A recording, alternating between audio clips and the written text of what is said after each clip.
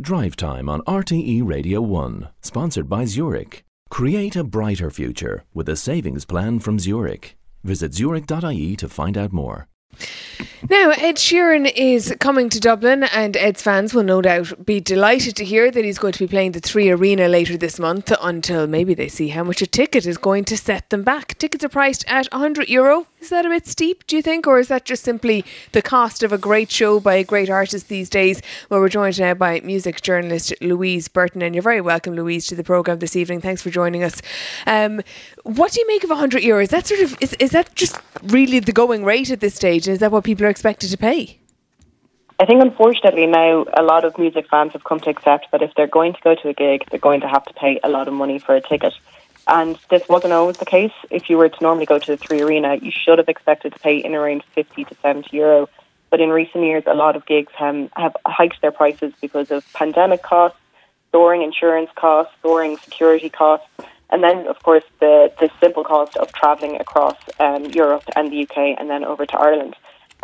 But when Ed Sheeran, he's a big act, big international act, we're actually quite lucky to be getting him to come to play in Ireland, because a lot of acts like Beyonce and Madonna, who have scheduled European dates this summer, have chosen not to come to Ireland, which is it's infuriated a lot of fans. So for people who are fans of Ed Sheeran, you're quite lucky because he is coming to see us.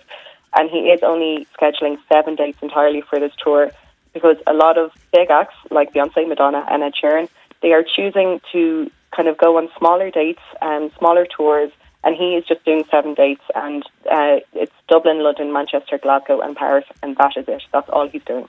Okay, so count yourself lucky that you get to spend €100 to see Ed Sheeran.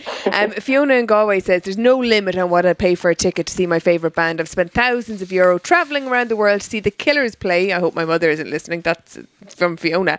I've made amazing friends from all 4 corners of the globe through attending their gigs. The hours and hours of queuing in all weather might not be for everyone, but you can't put a price on an experience. Now, I would not have understood that text from Fiona, as in I wouldn't have been able to empathise with it until I went searching for Beyonce tickets, as you've mentioned, and I won't tell you what I paid for them. I never thought I'd pay that for a ticket, but when you're looking for this sort of once in a lifetime experience, maybe you're willing to fork out more than you'd ever imagine.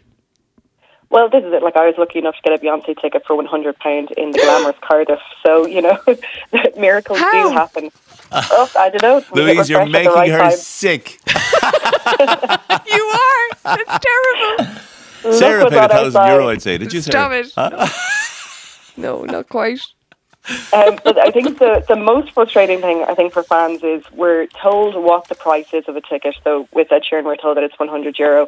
But a big problem that a lot of fans are coming up against is the pre-sales that are happening, which fans in kind of fan clubs can access at an earlier date. If people are with a certain mobile network, they can access at an earlier date, which means that a percentage of the regular price tickets are gone before the general public even get a chance to buy them.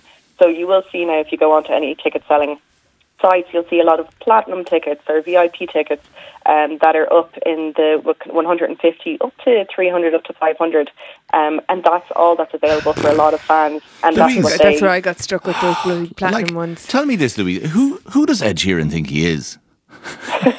I mean, give us comparisons. I mean, Elton John tickets are €1,000, €100, aren't they?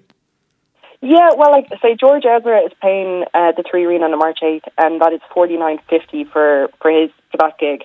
But George Ezra would be a very different level of star to Ed Sheeran, and it'd be a very different production value. Okay, I'll give you that. Well, give us more examples then. We'll say Lizzo. Now, Lizzo is playing in the Three Arena on March 13th, and that'll be a big show.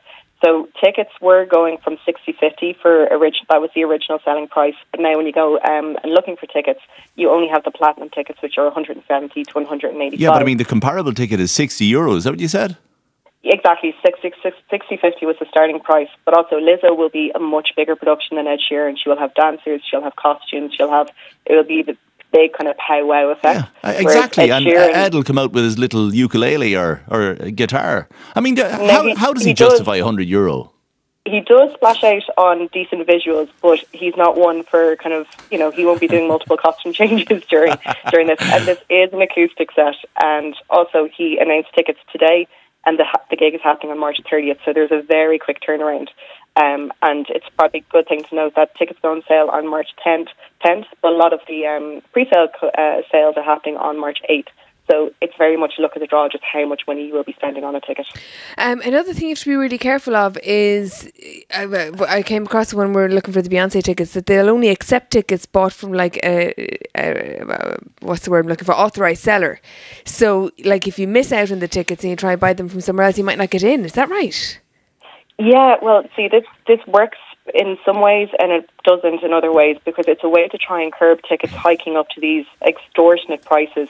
But it also means that like a lot of ticket sellers have introduced their own resale feature on their apps or websites, which means that you know that your ticket is guaranteed official.